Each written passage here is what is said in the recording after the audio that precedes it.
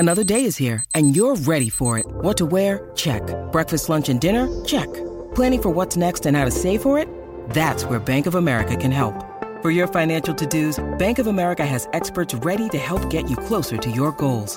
Get started at one of our local financial centers or 24/7 in our mobile banking app. Find a location near you at bankofamerica.com/talktous. What would you like the power to do? Mobile banking requires downloading the app and is only available for select devices. Message and data rates may apply. Bank of America N.A., member FDIC.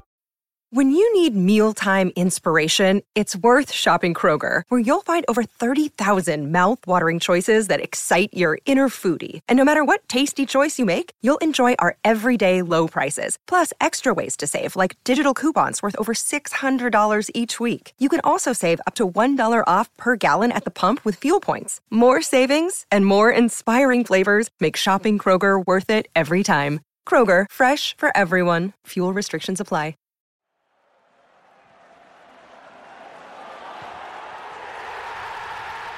This podcast is a proud member of the Fan Hub 100. Football without fans is nothing, so we've partnered with Fan Hub to put fans first. Search Fan Hub app to play your part in the journey.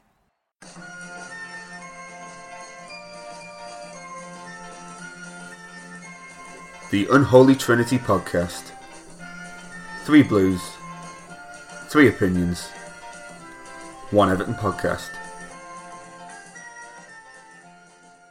Welcome to episode 82 of the Unholy Trinity Podcast, brought to you in association with Fan Hub, where the fans come first.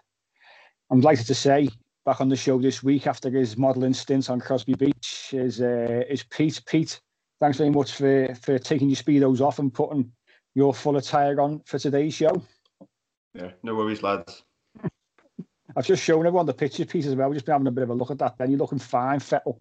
You know, considering it's lockdown and all that, you're looking in great shape, to be honest. So I'm sure those photographs will be made public at some point in over the next few weeks, and for our calendar for next year, that's for sure.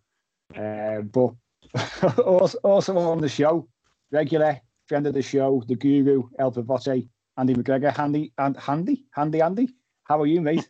Glad to give a hand. Hello everyone. And Andy's sport a cracking hairdo as well. He's got the lockdown locks on the go. Lee's just referred to him as Antoine Griezmann, which he's delighted about, aren't you, Andy? Yeah, Antoine Griezmann's going to sue me after he said that, but thanks, Lee, anyway. It's a compliment, mate. Yeah, it's a compliment, but not for him. But no, great to have you on the show again, mate. It's a pleasure for you to come on and give you insight into what's been going on for the Blues over the last week or so, and we're going to pick things up with the West Brom game. Another 3 points in the bag, Andy. Obviously, important win. We're looking to qualify for Europe, but it's probably fair to say it wasn't so much one for the neutral. No, it wasn't one for the neutral, and obviously we'll discuss more on our tactics and style of play a bit later. But at the end of the day, the result's what matters at the moment. Everton are a team sort of in transition under Carlo. This is our first main season. I think, as people will probably agree, we probably haven't got the horses yet to play a certain type of football. So Carlo's been economical in getting results, and yes, it is nervy, and it was obviously the last second disallowed goal was a bit dicey. But I think getting results is what Everton fans want at the end of the day, and we've got to beat those teams who are below us, and that's what we've been doing recently. So that's all we can ask for, really, I think.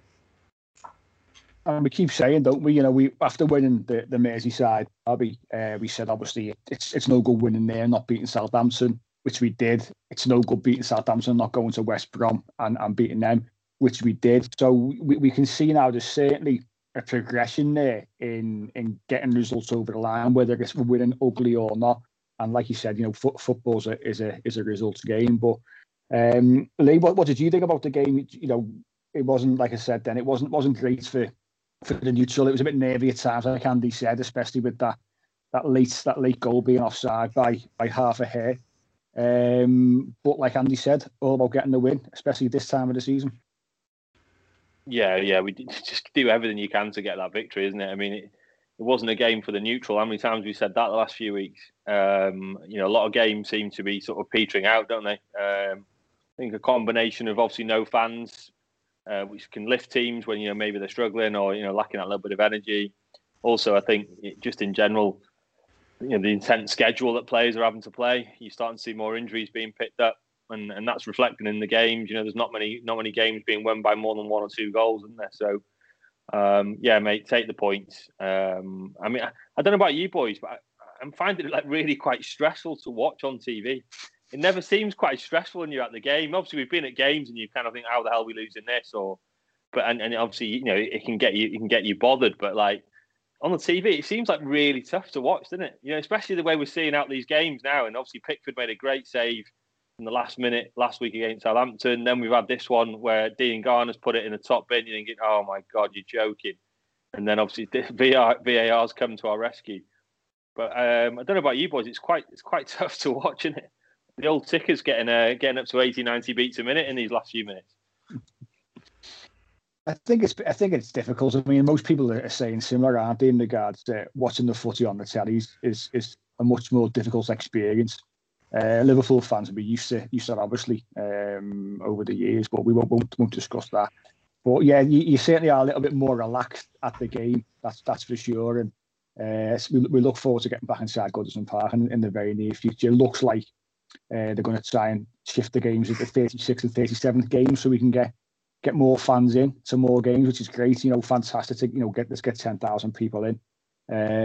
But yeah, you're right. It is stressful at the moment, and we are a little bit on edge. And we seem to get ahead at times, don't we? Same against West Brom, and almost it's a bit of the attitude of what we have, we hold. And we I mean, Carlo certainly trusts our back four, doesn't he? He said it after the game about how well defensively we are doing. But it doesn't make it any easier to watch, that's for sure. But Pete, I'll bring you in there. What are your thoughts on the games recently, and more so West Brom? Are you nervy watching the games, or are you finding yourself sort of quite settled once we get that one goal in front?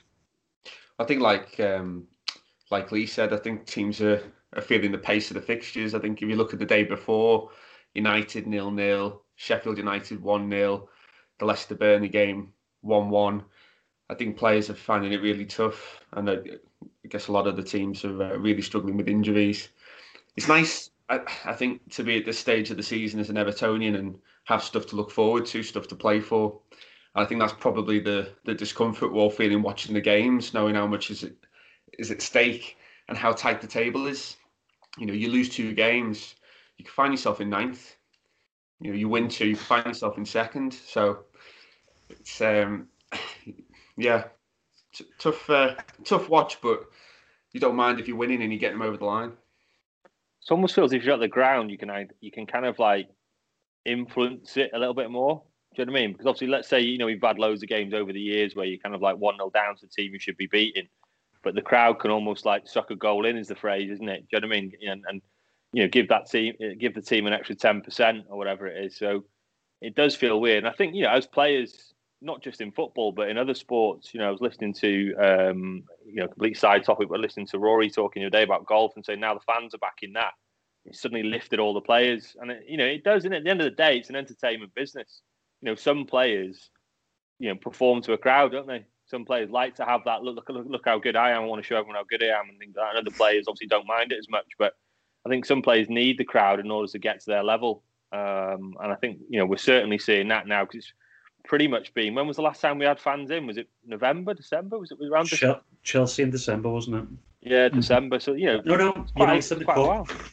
Yeah, United in the Cup. So it's been a good, say, 3 months, hasn't it? Really. So in that respect, I think the players, you noticed it when we did have them at home for those few games. We had a couple of good results, didn't we? So it does show it makes a difference. And that was only how many fans was it? 2,000 or 3,000 or something? Thousands, yeah. So can you imagine what it's going to be like when they have a full house? It's going to be a massive, not so much a shock, because they've all played in front of fans. But I think that first game back, going from say 10,000 to say 40,000, whatever it might be, that big jump up in numbers, it's going to be noticeably different for the players. I mean, I can only imagine the noise inside Goodison Park in that first game where we're all back in. The fans have waited so long for that. But you'll see, we discussed this, haven't we, in the past, about our away record is so good this season. And, a lot of teams' home records are so poor, ours included. And you wonder whether it would still be that way if the influence of fans was evidence. And you could argue, I'm sure, both sides, but we'll see. Hopefully next season we see a bit of normality. But I mean, whether or not fans have made a difference to the West Brom performance on Thursday is a different matter. But the good thing again, the positive thing again for us, for me, Andy, is having Richarlison back on the score sheet, which is fantastic to see him scoring regularly. He looks hungry again, and he looks back to doing what he did best last season. Yeah, I think that's the big key for Everton. Obviously, Dominic Calvert-Lewin was taking the bulk of the goal scoring duties early in the season, and now we've got a bit more balance, I guess, with Richarlison finding his confidence again. Obviously, getting him closer to goal is important. I still think he can play wide. I know people, obviously, based on the last couple of games, tend to say, oh, he's definitely better up front. But we've seen him do well wide before as well. And I think it's just about how you position him, how you use him in that position. I think, obviously, he's got to cover the full-back a lot of the time, which means, if you watch other teams, maybe a team that's lost six straight home games across the park, they used to, obviously not a lot. Their forwards didn't have to cover as much because the midfielders did the job. And I think if Everton did that, Richarlison would be more useful there. But as we're getting to in the tactics in a minute, that's not quite possible currently. But no, it is. It's a massive boon if he's back scoring. I think that pace and that in behind and that ability to make those runs, which is not something Dom really has. So it gives us a bit of difference up front, which means obviously defenders can't get used to a certain way of playing, which makes us more dangerous, I think. Yeah, Carlo alluded to that, didn't he? He said that he made a slight switch in terms of giving him less defensive duties to try and get him a little bit more central, and you've certainly noticed that Dom's pushed out a little bit to the right, and he referred to that as well, didn't he? Little tactical changes. So it is interesting, and to be fair as well, he said what you just said there, Andy, didn't he? He said those two guys are completely different players. They give us different characteristics, different problems for defences, and I think that's a sign of things to come as we improve as a team, not just this season but next season. I think those two could be a handful. I mean, they're already a handful in some ways anyway, but we are quite defensive at the minute. We're not creating a load of chances, but I think when we start, hopefully, opening up a bit with some better players behind them next season, I think we'll start to see that partnership flourish. I think even more.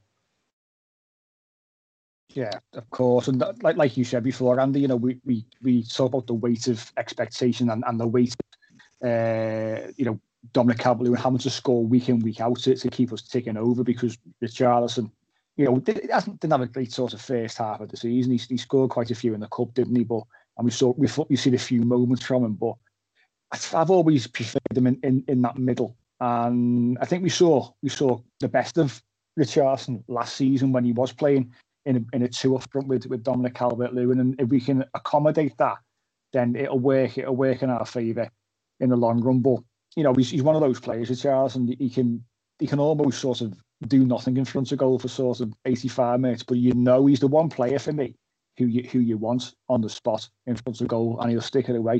I mean, we talk about Dominic Calvert-Lewin, fantastic season this season, of course. I got a chance in the first half against West Brom where he's pretty much dead centre, and he's rushed things a little bit there. What do you think about that, Pete? In terms of, do you think Calvert-Lewin should have done better with that? Do you think it was an instinct thing? Do you think panic maybe? What are your thoughts on that? Should have scored, yeah. And he'll know that, and he'll be disappointed. And again, you wonder with Dom whether, because he had such a prolific start to the season, whether he's putting quite a lot of pressure on himself if he goes a little bit without, so being on the score sheet. Sometimes he just seems desperate to get the goal, and then once he scored, he almost settles down a little bit and becomes sort of more patient, and sort of plays the right pass or the right shot. Right shot there is just to the side of the keeper's side foot, keep it low.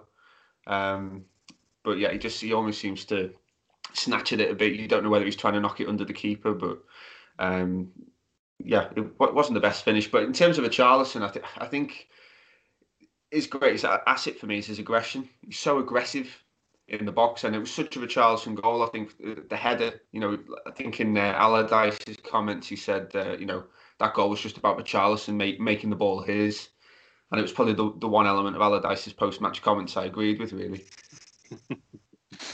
I will just say about Dom, that would have been the goal that would have been fair. He'd scored furthest out this season. He has scored mostly goals within the 12 yards area. I think that's the biggest next improvement for Dom, is being able to score those other types of goals. I think he's a great predator in the box. it's outside the widths of the post. It's being able to beat a man and create an angle for a shot, which is where his next evolution needs to come. I totally agree with that. I totally agree. I think that's where, if he wants to be a top level striker, he needs to sort of improve that side of his game and his left foot as well. He's not quite prolific on his left. He's looking to try and get it on his right. I think he did the right thing. If you look at it, he's trying to let it run across his body because it's come to him fortuitously. So he's got to make a quick decision. And he's trying to let it run onto his right foot. And he looks like he's trying to open his body up to slot it. But then I think he sees the defender and then almost semi-panics and kind of, almost like scuffs it into the ground, didn't he? I think the problem with Dom is sometimes he just aims to get it on target rather than trying to sweetly caress it into the corner. I don't know if that's just something that with the pressure that's come over being Everton's number one striker over the last couple of years. I don't think he's got that technique where he can just caress it into a corner yet. Obviously arrives on a lot of crosses, which is his main source of goals. But I think that's, as I said before, the main evolution he needs to do. It's just that next level of striker that he needs to be. Yeah, I said to you, Mike, didn't I? I said as soon as he opens his body up there, we were talking about it on the phone, and and he sees the defender and goes, obviously, like I said, he semi-panicked and scuffed it. A top-level striker, let's say an Aguero or someone, would have seen the defender there. Instead of shooting and thinking it might get blocked, he would have probably just done a little shimmy on the outside of the defender and just dinked it over the keeper or something. Almost trying to say like complete composure, a top-level striker there. Obviously, he's still only young; he's got time to develop. But I was looking at Lewandowski's finishes the other day. I know he's obviously a lot more of a mature player, but if I was Dom, you want to look at someone like him because they have got quite similar characteristics. I would say, obviously, Lewandowski's got a ridiculous touch and is an outstanding footballer. Dom's probably got more pace on him, but their stature's quite similar, isn't it? And good in the air.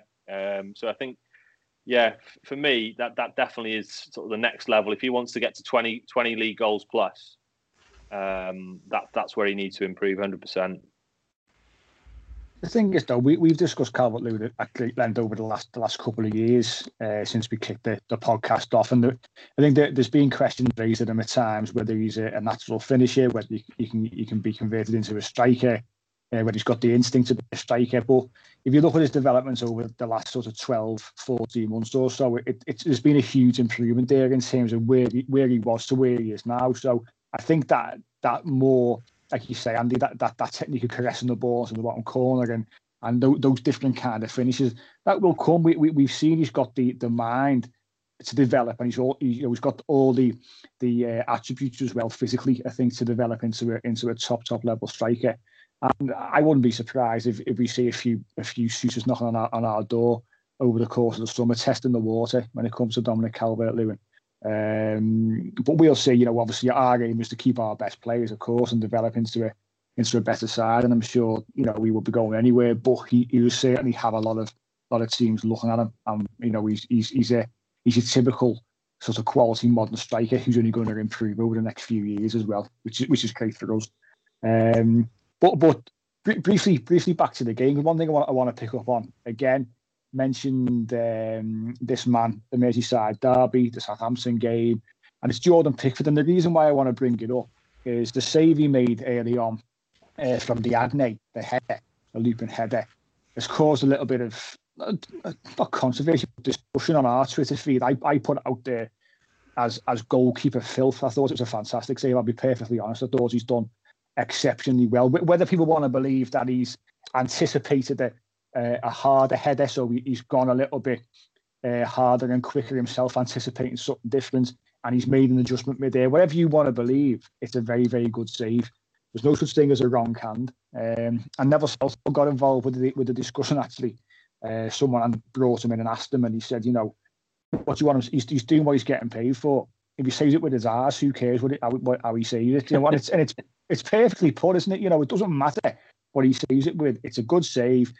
It would have been a poor start from ourselves to concede, so soft so early. But what do you think, Andy, about Jordan Pickford in terms of the last 3 games, especially, have coincided with us not conceding?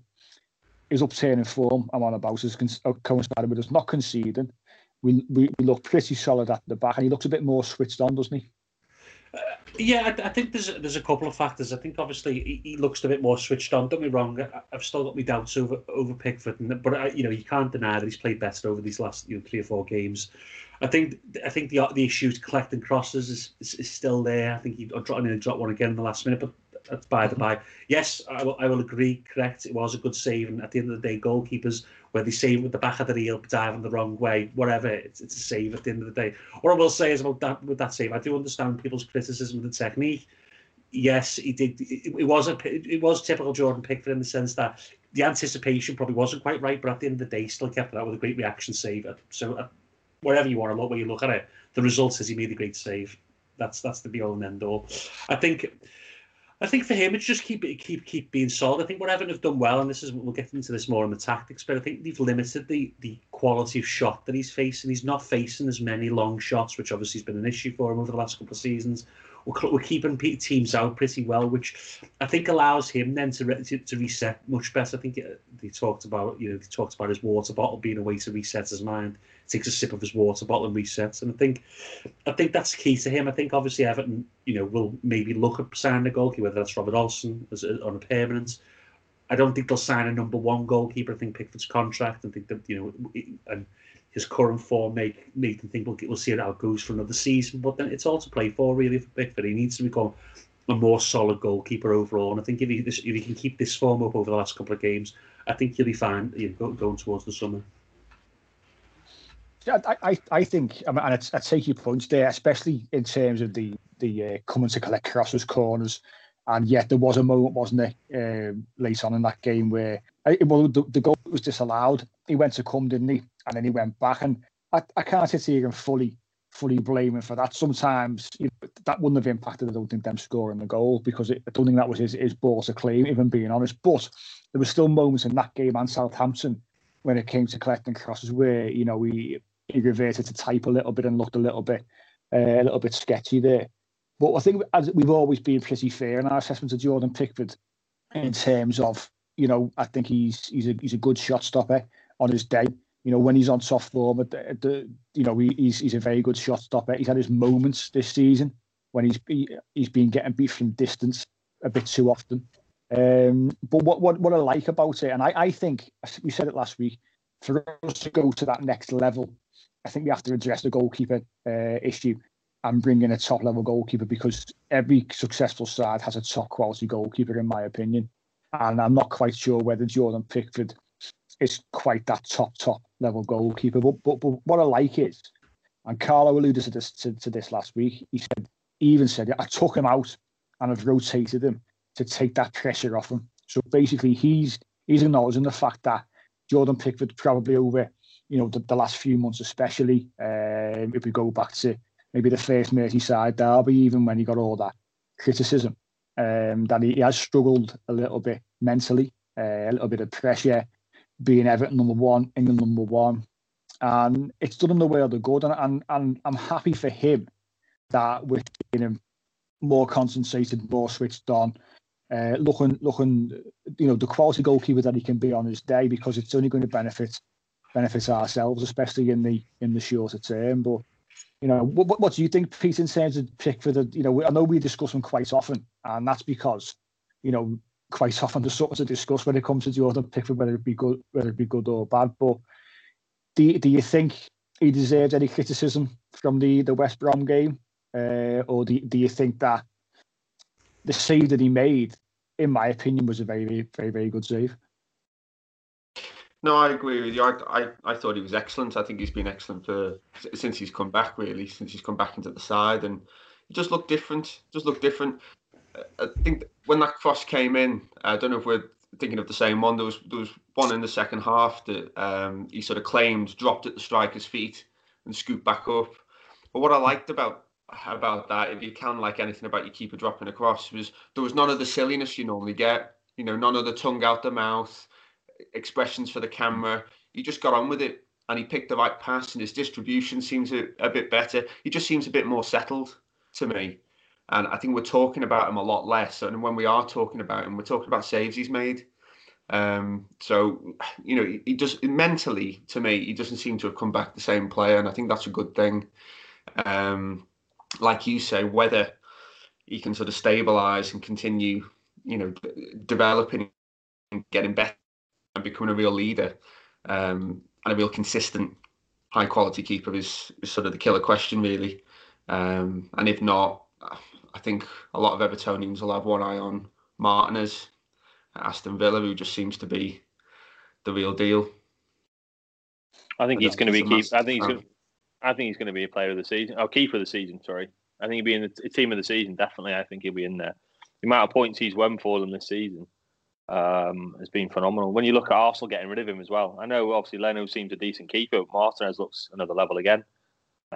We've talked about him before. The fact he sat on that bench for so long and didn't even get a game, frightening. But good keepers win you points, and Jordan's been winning his points the last few games. I think you've got to give credit to the manager here. I think he's handled it really, really well as well. He's brought him in and out the team. Not necessarily like a knee-jerk reaction either. He's not hooked him out straight after he's made a mistake. He's let him play again, maybe play again, and then he's obviously brought Olsen in when you least expect it. Obviously, he said he had a niggling injury the other day. I don't be surprised if there was no injury at all. Maybe he was just leaving him out, giving him a break. Maybe during that time, as Andy referred to as well, he's been reported to seeing a sports psychologist. Again, just clever man management from Carlo. He's been there, seen it, done it, isn't he? He's probably dealt with keeper situations in the past where they're getting battered by the press.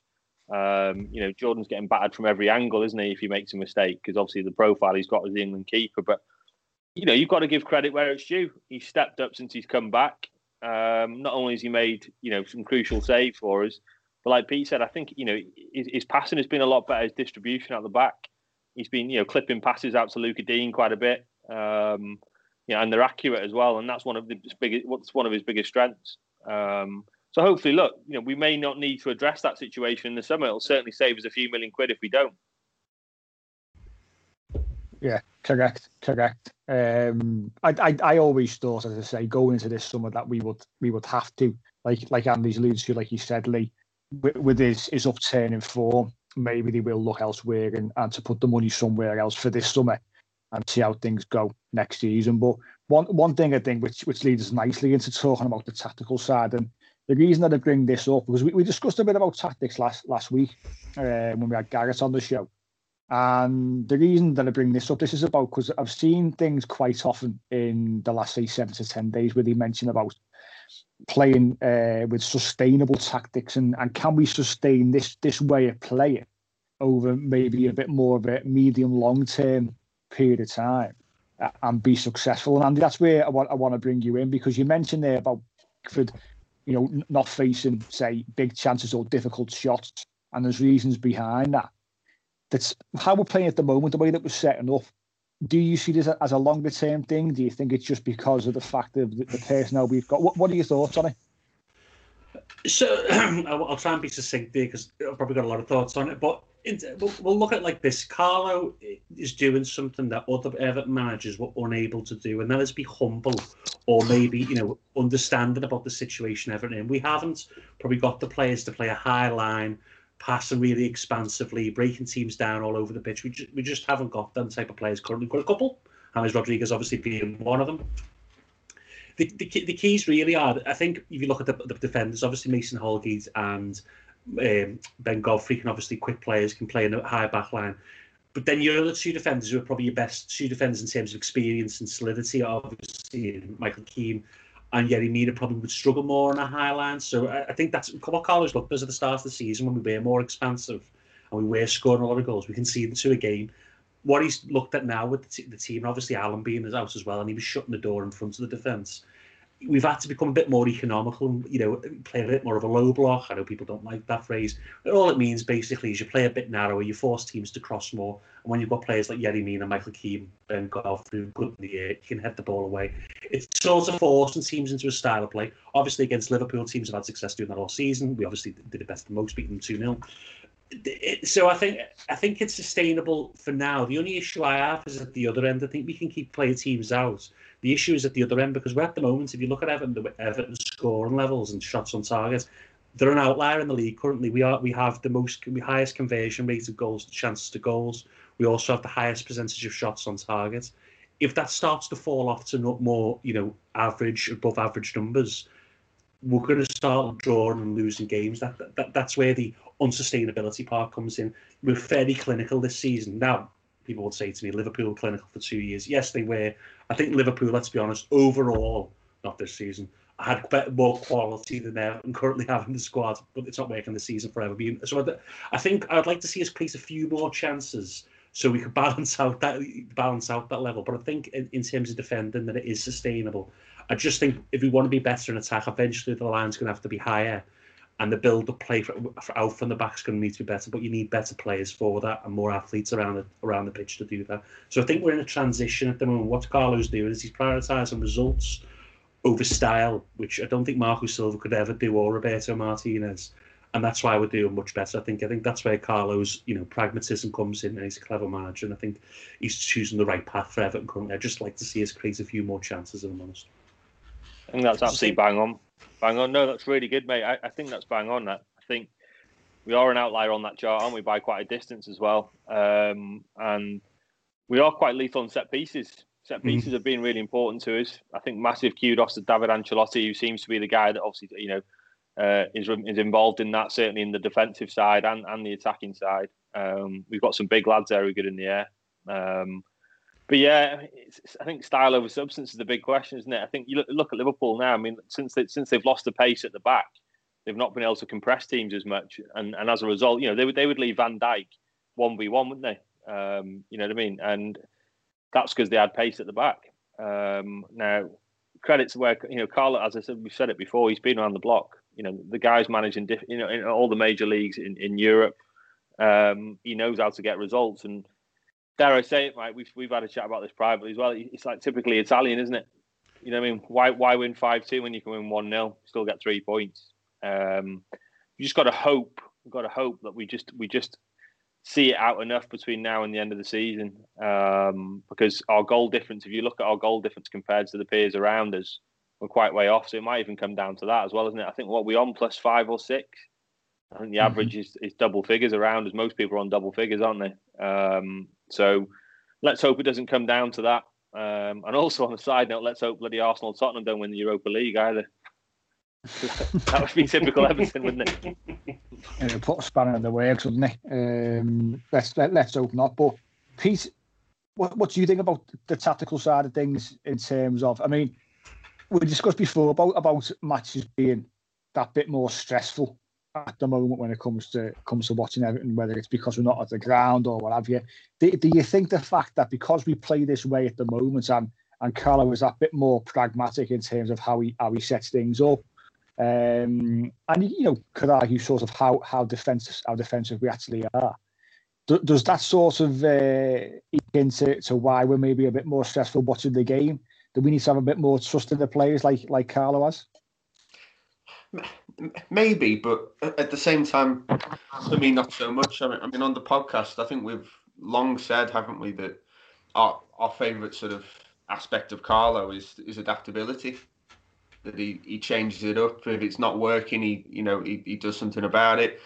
He's not sort of stubborn or steadfast in having like a one system of playing that other teams can work out. We can be unpredictable. There's been times this season where we've looked at the team sheet and we've gone, what's the shape here? What's the shape? What's the lineup? We don't know. Is it a diamond? Look at the team against Liverpool. So again, that's adaptability, isn't it? So he's setting us up depending on who we're playing, and you'd probably say we perform better and maybe got better results against the better teams. And often it's the other way around for us. It seems to be against the teams that, like Andy said, you'd like to, I don't know, Burnley, Fulham, Southampton, Newcastle. I know we beat Southampton the other day.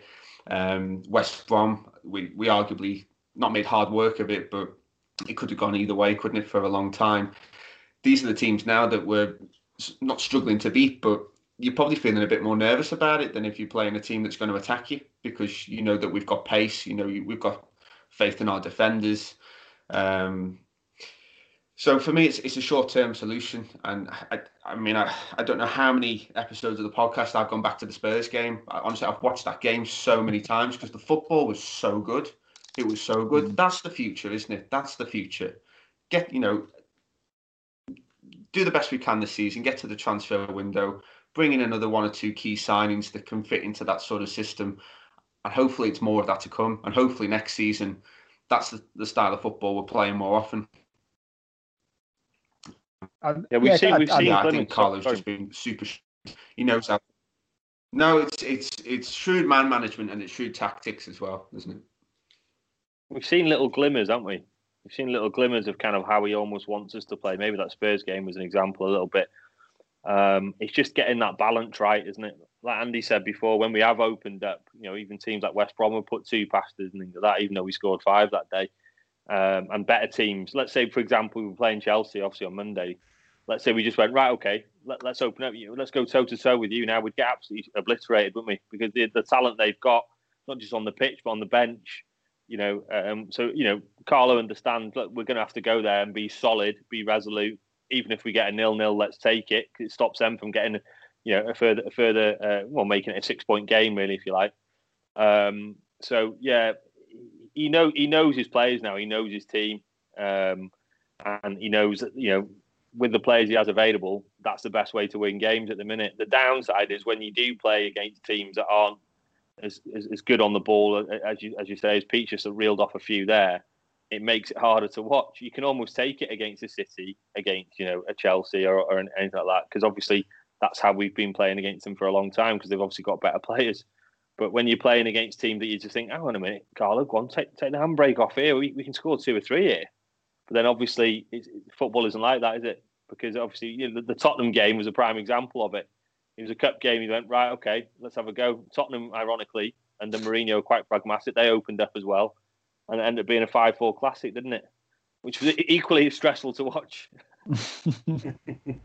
I don't think I've enjoyed a game from a sort of stress point of view for quite a while. We probably going back to the early part of the season where the likes of the West Brom game, the 5-2.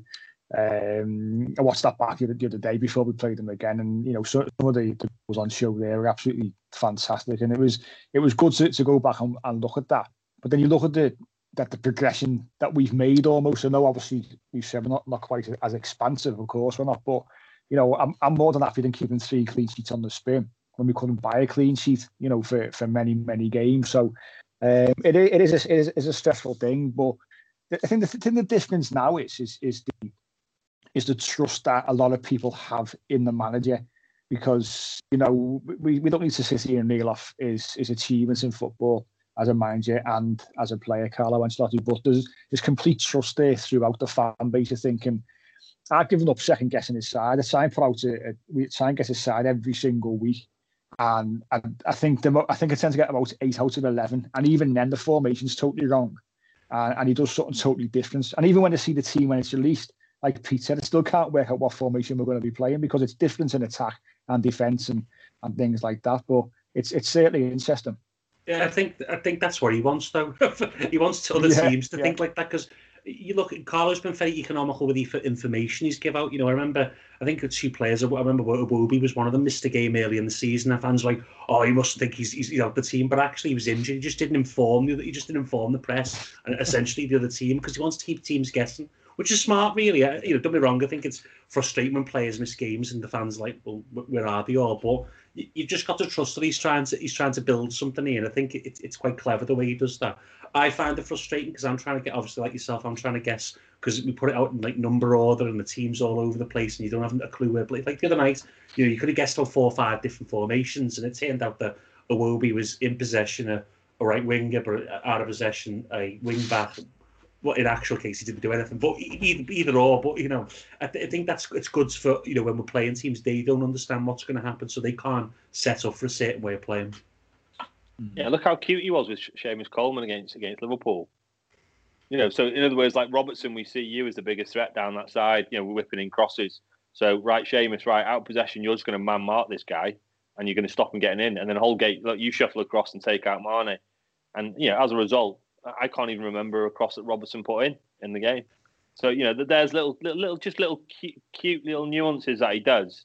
That Klopp may not have been expecting. Obviously, Liverpool adjusted to it, didn't they? Second half, and they caused a few more problems. But the point is that again, he's got a little one-upmanship on him there by doing that, and that's what Carlo gives you, isn't it? What I'd also quickly say is I think look at the schedule. Everton are currently playing every 3 or 4 days, and it's very hard to go on the training ground for a whole week before the game and get them to play a really expansive way. I think what he understands is he has to work on little small tactical adjustments each game because he hasn't got time to implement wider ones. So I think it's clever the way he's doing it currently. It was really interesting, Mike. Have you guys seen the chat between Holgate and Godfrey with Rio Ferdinand recently? You guys watch it? Do you see it, Pete? No. Yeah, I have to send it over to you. It's a really interesting chat because obviously I know Rio looks after them, doesn't he, in terms of his sports management company, and they were just chatting about Carlo and obviously about Everton in general and that. But one of the things they did say is that the gaffer, i.e. Carlo, just likes to keep it as simple as possible, and he's known for doing that, isn't he? Look, football can be a complicated game, but he's just like, look, it's a simple game at the end of the day, and I think that just alludes to your point there, Andy. Actually, he's kind of thinking, is he? Well, look, we haven't got hardly any time to prepare in between matches. Let's just make the tactics as simple as possible. A few things are better than a load of things, and then let's just see if the players can implement it. And obviously, some players are more tactically intelligent than others, which probably explains why Sigurdsson plays every week as well, because they alluded to that as well, Pete. Actually, they said you want to see Gylfi in training. They actually said that. He said he's just literally like the fittest guy in training by a mile, and his professionalism is second to none, which will obviously explain to a lot of fans who've been jumping on his back for a long time that why he gets picked every week. But credit to Gylfi as well, by the way. While we're talking about that, it's worth mentioning he's been excellent the last few weeks, hasn't he? And he's laid on the 2 winners in the last couple of games, hasn't he? So credit where it's due. It's a squad game, if you back up number 10s, providing the winning cross, the winning pass, that's all you can ask for, really. At the end of the day, don't be wrong, I know Everton fans not the biggest fans of Gylfi Sigurdsson, but he's done well this season. I've been massively critical of him, but long may it continue. I think his numbers speak volumes this season. I mentioned, I think about 2 weeks ago, in terms of his upturn in numbers, and I think it's 6 goals, 9 assists this season. Now, we were crying out for goals and assists from over the last couple of years, and he's one of those players. He's Marmite, isn't he, Gylfi Sigurdsson? I think some rave about him. Superstato obviously raves about him on Twitter, but other people do. People who've seen him over the years, and I think a lot of pundits think that Gylfi Sigurdsson is a very, very technically good player and offers. Yeah, of course. And obviously we watch him week in, week out, and he frustrates me. I always say, when he throws that tackle in when the ball's gone past him, but he still goes onto the floors if he really tried to get there. But we had absolutely no chance, that kind of thing. But when you see him, do what he's done in recent weeks, especially, and get on the score sheet, not just score penalties, but score good goals that he's scored this season. The Leeds goal, Sheffield United, the assist for Richarlison, I thought was a lovely ball. Obviously a great, and I'm talking about the Southampton game, sorry. And then the cross for Richarlison again against West Brom. Like you say, and if you've got your backup number 10, so to speak, doing that and getting good numbers, then great. Carlo trusts him. He's one of his most trusted players. It's clear to see that. And his numbers speak for themselves. So that for me is another positive indication about how much the players want to work for this manager.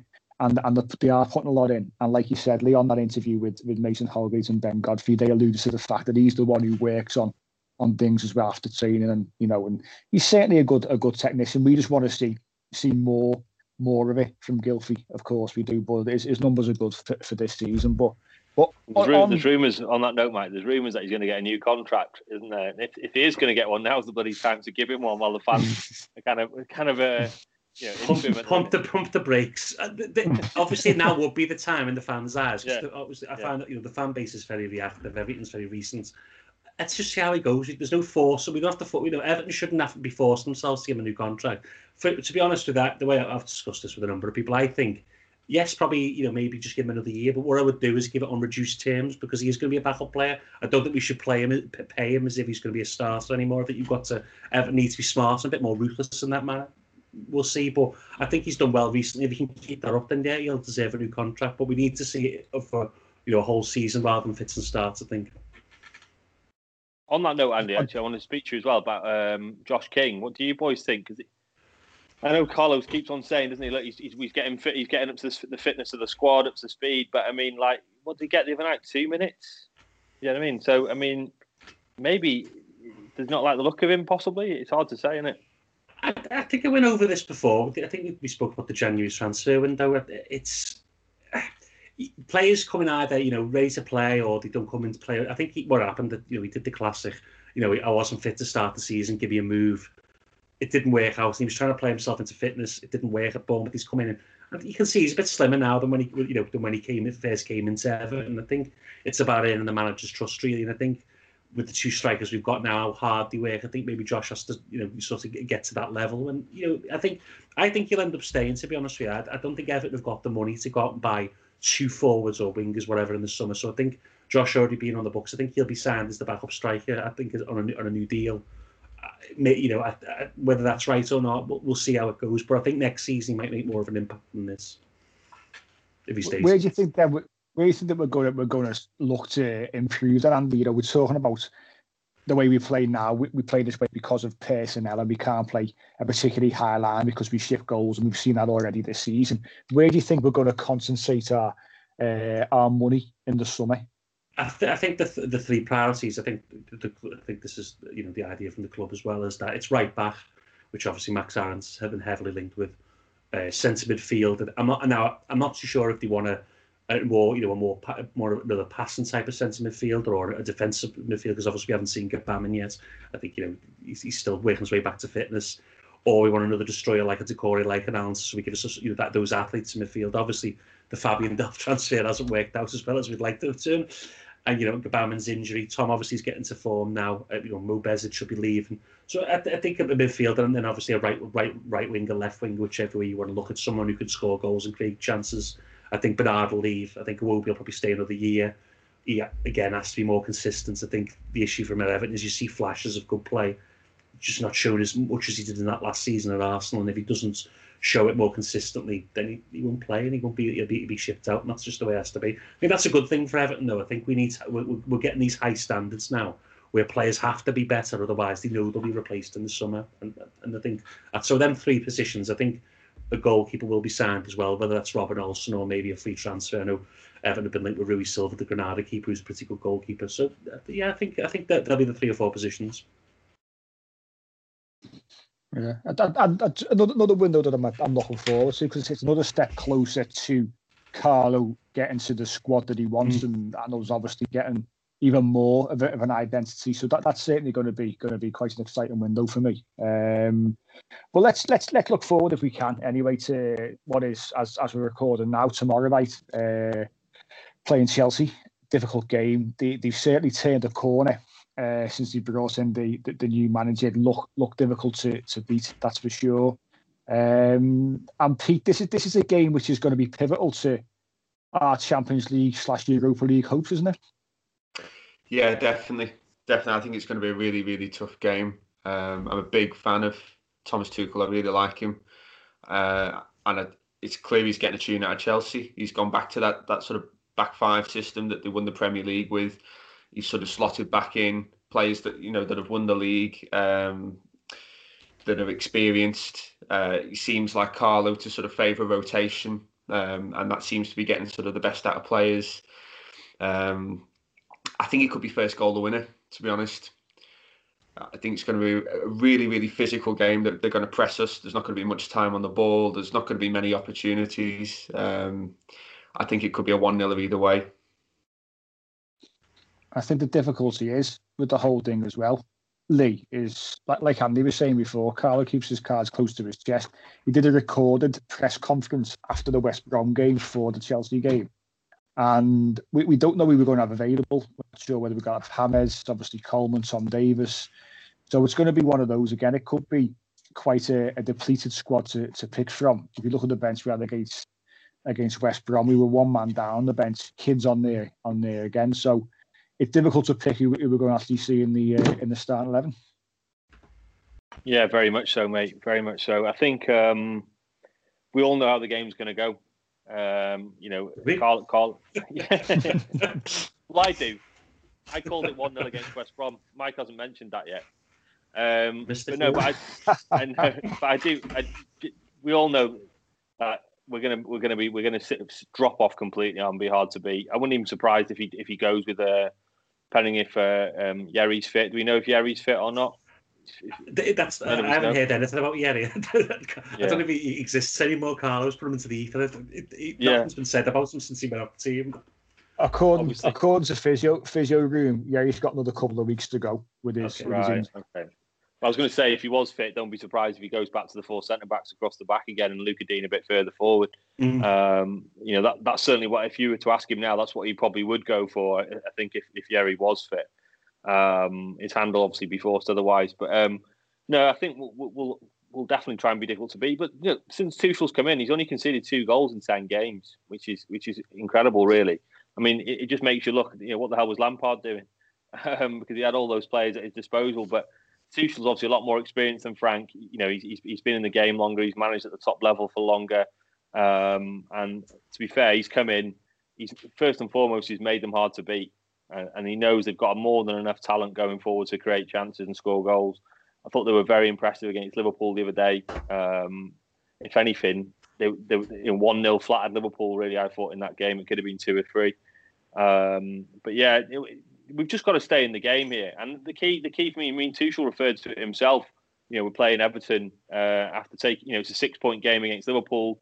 We're playing one of our other Champions League rivals, Everton. That's another 6-point game. So the key is if we just not lose, just essentially just stay in the game as long as we can. And try. As I said, I'd even take a 0-0 right now if you give it me. And just don't fall too far behind those teams, because it looks like now City, United are pulling away. And there's going to be 2 spots up for grabs. I mean, Leicester was starting to falter, and they got a jammy win. They got a jammy win yesterday, didn't they? In the last minute, I thought Brighton played well against them again. Brighton just unbelievable. They can't get a win for love nor money. So we need to try and get something out of the game if we can, just to stay in contention. But look, if you were to ask us all now, our complete honest opinion, would you take the Europa League right now? Of course you would, wouldn't you? Of course you would. 100%. And that's the stepping stone to where we want to be. If we get Champions League, great, it's a bonus. If we don't, look, let's just make sure we get into Europe next year. Of course. And we said this thing last week about that's the aim of the club. Carlo has said, for the whole season, European football next season is our aim.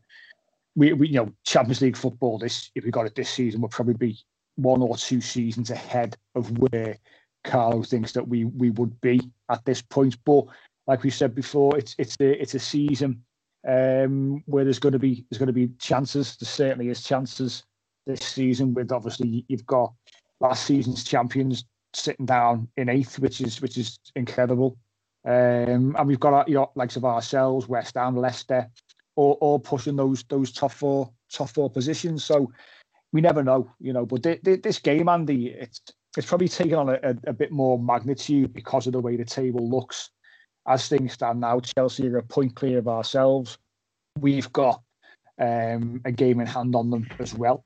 So, if we go there and get something, if we go there and win the game, then it's huge. But like Lee said, if we go there and get something and make sure we stay in and around those teams, then that wouldn't be a bad thing at all, would it?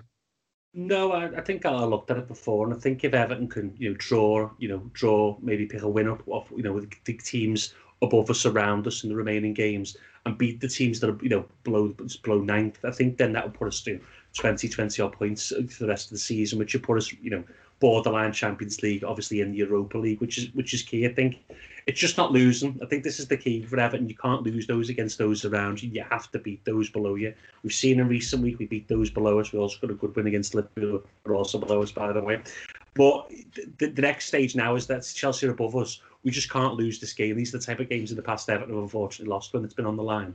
I think obviously with no fans in stadiums, it helps the season because it makes it a bit more unpredictable, the result, and less pressure from the fans. Obviously, the pressure's still there from off the pitch, But I think, I'd take as Lee said, I'd take a draw if you'd offered me it now. I think Tuchel's got them playing pretty well. Don't get me wrong, I still think we can hurt them from set pieces. But I think they've got that ability, which we probably haven't got with the injuries. We've got to change it up. They can bring in Giroud. Tammy Abraham's injured now, but they've got those different options up front, different options in wide areas. So it's going to be a difficult game. But as I say, as long as we keep it, as Pete said as well, if we score first, though, we were hard to break down and beat, so it gives us every chance. They've got a crazy good squad. I mean, they're bringing on the likes of Pulisic off the bench, Ziyech, people like that. I mean, these are top Champions League, Champions League style players. Arguably their weakest position is probably up front. You know what I mean? I mean, I know Giroud. I've always rated Giroud, but he's not world class. Werner's come in and found it difficult this season. I think he'll probably be better next season, but he's found it difficult to adjust to the strength and pace of the league. Abraham, I don't know where I sit with him really. Probably going to buy Haaland, aren't they? I think them and City will be throwing money at United as well, and United possibly as well. Yeah, so they'll be throwing loads of money at that kid. He looks a top player, but I mean, Chelsea have got a ridiculously good squad. That squad should be getting Champions League football regardless. And I think with the way they're heading at the minute, I do think they'll probably do enough. They're certainly improved massively, as we've said, under Tuchel. But let's see. We're going into a game full of confidence, 9 points out of 9. Like Andy just said, if we can nick a goal, set piece. We've had some good results down there over the years. I mean, the Tim Cahill overhead comes to mind. And we've had some great results. The famous John Terry offside when he was about 5 yards offside in the 95th minute. Where was VAR then? That was that same season. It happened at Bournemouth as well. Yeah, I remember it was literally last minute. But no, I think we can get some in. We can get some in. But then, to caveat that though, the positives. There's also, if you were to ask Carlo, his probably worst performance of the season of his tenure, probably was Chelsea away, wasn't it? We got absolutely battered. Didn't he? He said that, was it this Did he say that, did he? And said that was his lowest point, his worst point at Everton. And that was obviously, we went to Stamford Bridge, got beat 4-0. And then the season ended because of, got postponed or suspended because of lockdown, didn't it? So that wasn't a great point to end on. So it'd be great for him to go back there, wouldn't it? And certainly pick something up from the game. He wants to prove that we've progressed from that particular point, which we know that we have. But these are the kind of tests that we need to, and we have been, to be fair, this season, that we need to stand up and show our mettle and show what we're all about. And let's hope we can get something from the game. But Lee, give me a prediction. How confident are you? Like I said before, I think it'll be a tight game either side. I think I'm going to say 1-1. I think it'll be 1-1. It won't be a high scoring game. I don't think we'll go there, as I said, and be tough to break down. Provided they don't score early, I can see it following a similar pattern to a lot of games we've played this season of teams like that. Really, so 1-1 for me. Andy? I'm going to say 0-0. I think it'll be a beautiful score draw. No, it's not score draw. 0 score draw. I would just say that Carlo was beat by Steve Bruce this season, so I'd like him to reconsider what he said was his worst performance. Especially after watching Newcastle against West Brom today, that's for sure. God. Pete? It's going to be Michael Keane 1-0. Oh, lovely. Love it, Pete. Bullet header. Michael Keane, 35 yards, rasper, top in. That dives into the shed end where no one's there, just lands onto the covers on the seats. He had a shot from like 30 odd yards against. Who was it? Was it Spurs? Was it the League Cup? Was it? League Cup time, man. Yeah, he hit one, didn't he? He hit a 35-yard. Strike well, wasn't it? I think he got a nosebleed. Of course it really well. Then he just swung his foot, did he? See where it went. But no, he's had a great season, Michael Keane. It's good to see him have a good season. I'm going to say I think 1-1 as well. Yeah, I think we'll get something from the game, and I'll be fairly satisfied with that. But really tough game. Any result wouldn't surprise me in terms of Chelsea win, Everton win, or a draw. It's going to be a difficult game. We're going to be difficult to break down, and let's just hope we come away with something, and that'd be great for ourselves going forward. Sorry, mate. I think it'd be very similar to the Goodison game, wouldn't it? That was 1-0.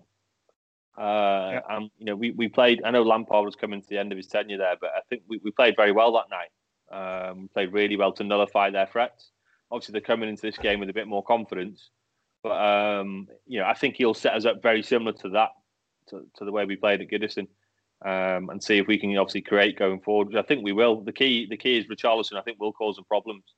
He looks like he's got a goal in him now, isn't he? The last few games, so I think he will cause some problems provided we can get the ball to him. Yeah, let's hope so. Let's hope so. We know Richarlison, he's a big time player. He turns up certainly for the games against the top side. So let's hope he carries that on. But we're going to end this week on our favourite part of the show. This is fast becoming our favourite part of the show. Andy's brought with him is getting the top bin subject, and I can't wait to hear what this is. Andy, take it away. I've got a lot of pet peeves at the moment with football for whatever reason, but this one I think is the biggest one. Obviously, now we're in the era of the pressing systems. My biggest pet hate at the moment is half pressing. You know, when players fake the press, where they do a little slow jog towards the player. Everton have suffered from a couple of players doing this all season, I've noticed. I just don't get it. Just don't do it. Don't be wrong, it puts some play under slight pressure, but it also leaves you out of position because you haven't actually committed to anything to force any pressure on them.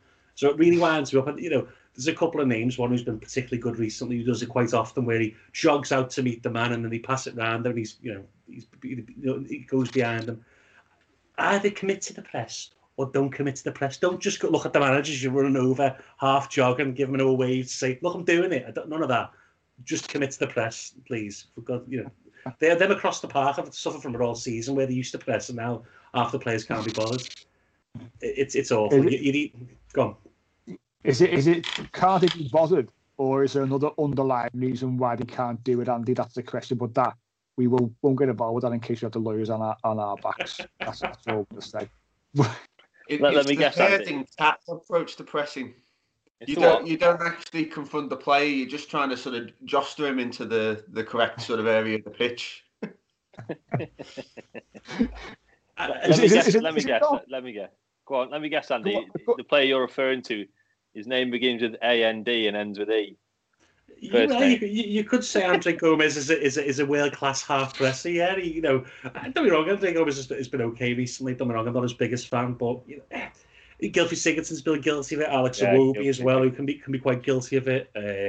Obviously not to Coronet and Allen, they commit fully.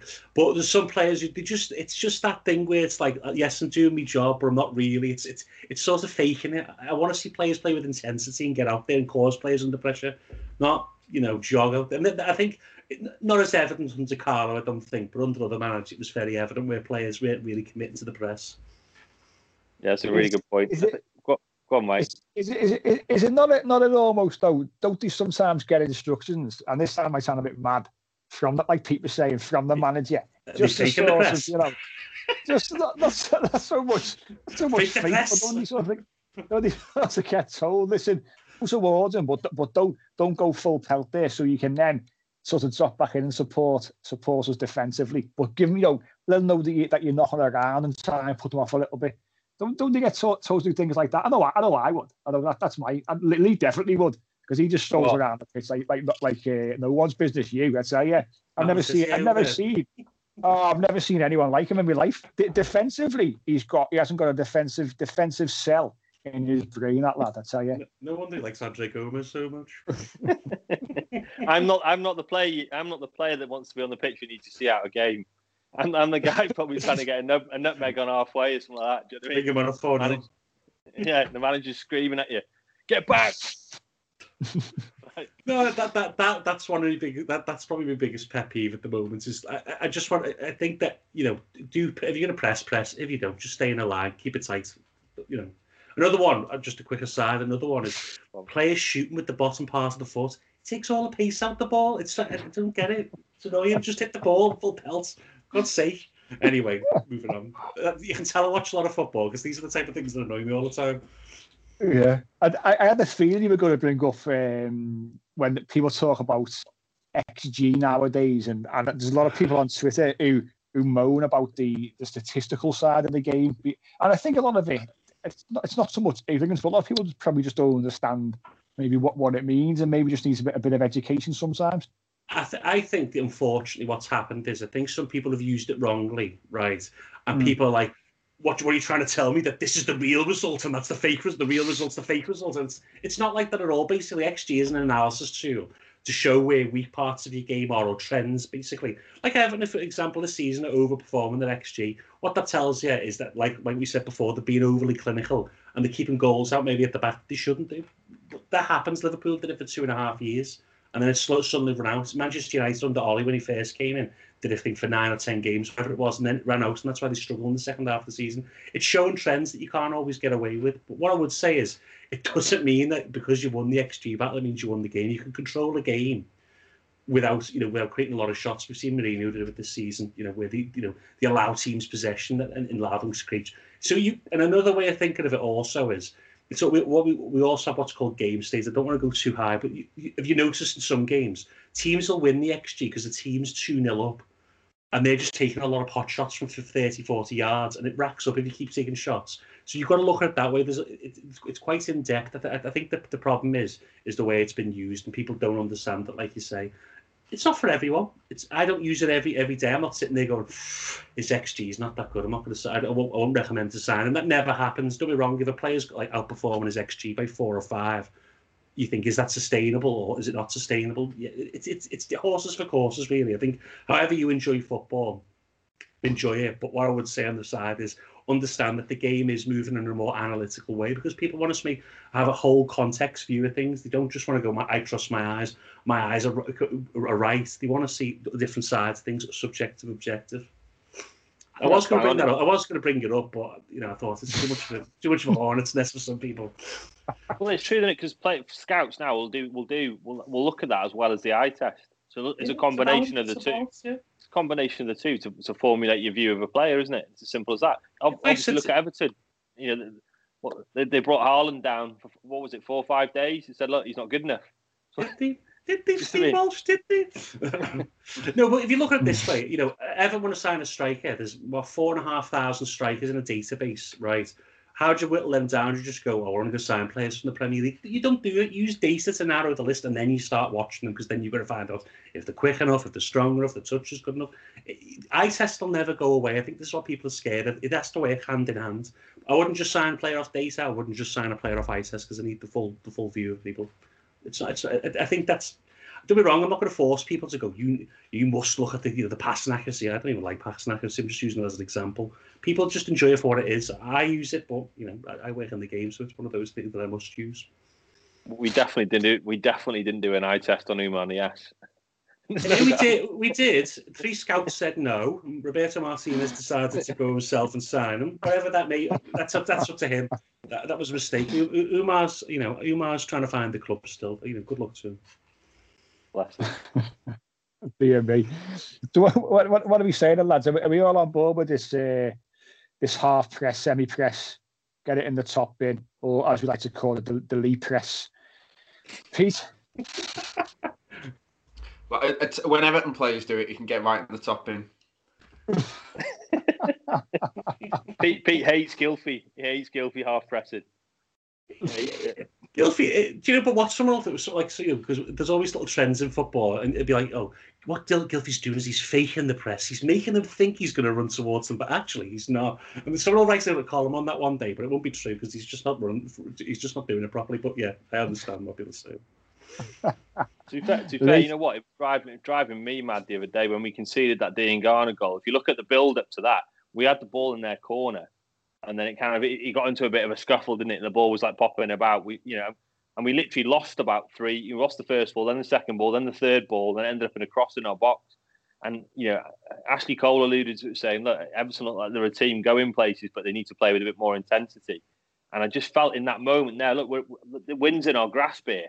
Let's just foul someone, break up the play or anything, and we just somehow managed to get a ball into our box. And on another day, that could have been a goal, couldn't it? So that annoys me. Players there, we're in a shout of getting another 3 points here. Let's just do whatever we can. Take someone out, take a yellow card or whatever. City are brilliant at it. Tactical fouling. You know what I mean? Go on. What I will say is, at least it wasn't one of those that's Everton that moments, was it? Actually, for once it turned in our favour. Usually, the VAR machine would have broke. It never would have happened, or something.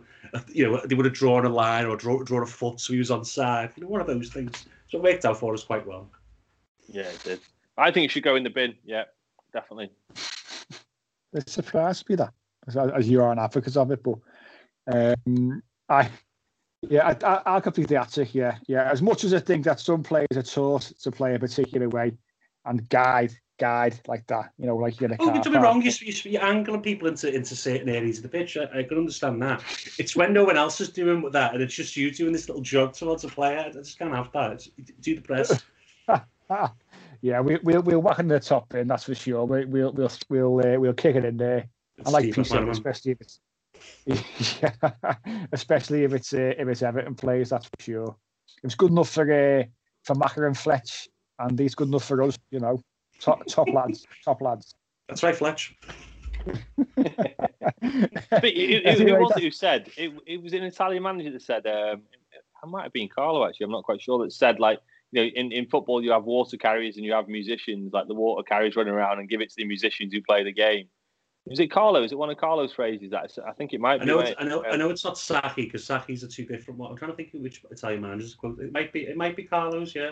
It might have been one of his. Sort of like, in other words, Gattuso, you run around, and Ambrosini, you run around and snap people and just give it to Pirlo. Well, give it to Pirlo and let him play the game. Exactly. Water carriers, just, you know, let Pirlo play the music, and you two dogs around the field speeding it all up. That's how football's played. What a lovely quote to end it on, though. What a lovely quote to end it on. But that's us for this week. Andy, thanks for coming on the show again, mate. It's always a pleasure. Enjoyed it, as usual. And we will be, as usual, and we'll be back next week to look back at the Chelsea game and also Burnley. We play Burnley in the meantime as well. Pete's off for another modelling stint on Crosby Beach with the Iron Men, which we also look forward to seeing. So stay tuned for those pictures, and we will catch you all next week.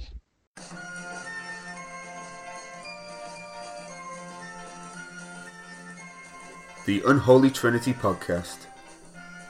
3 Blues, 3 Opinions, 1 Everton Podcast. Sports Social Podcast Network.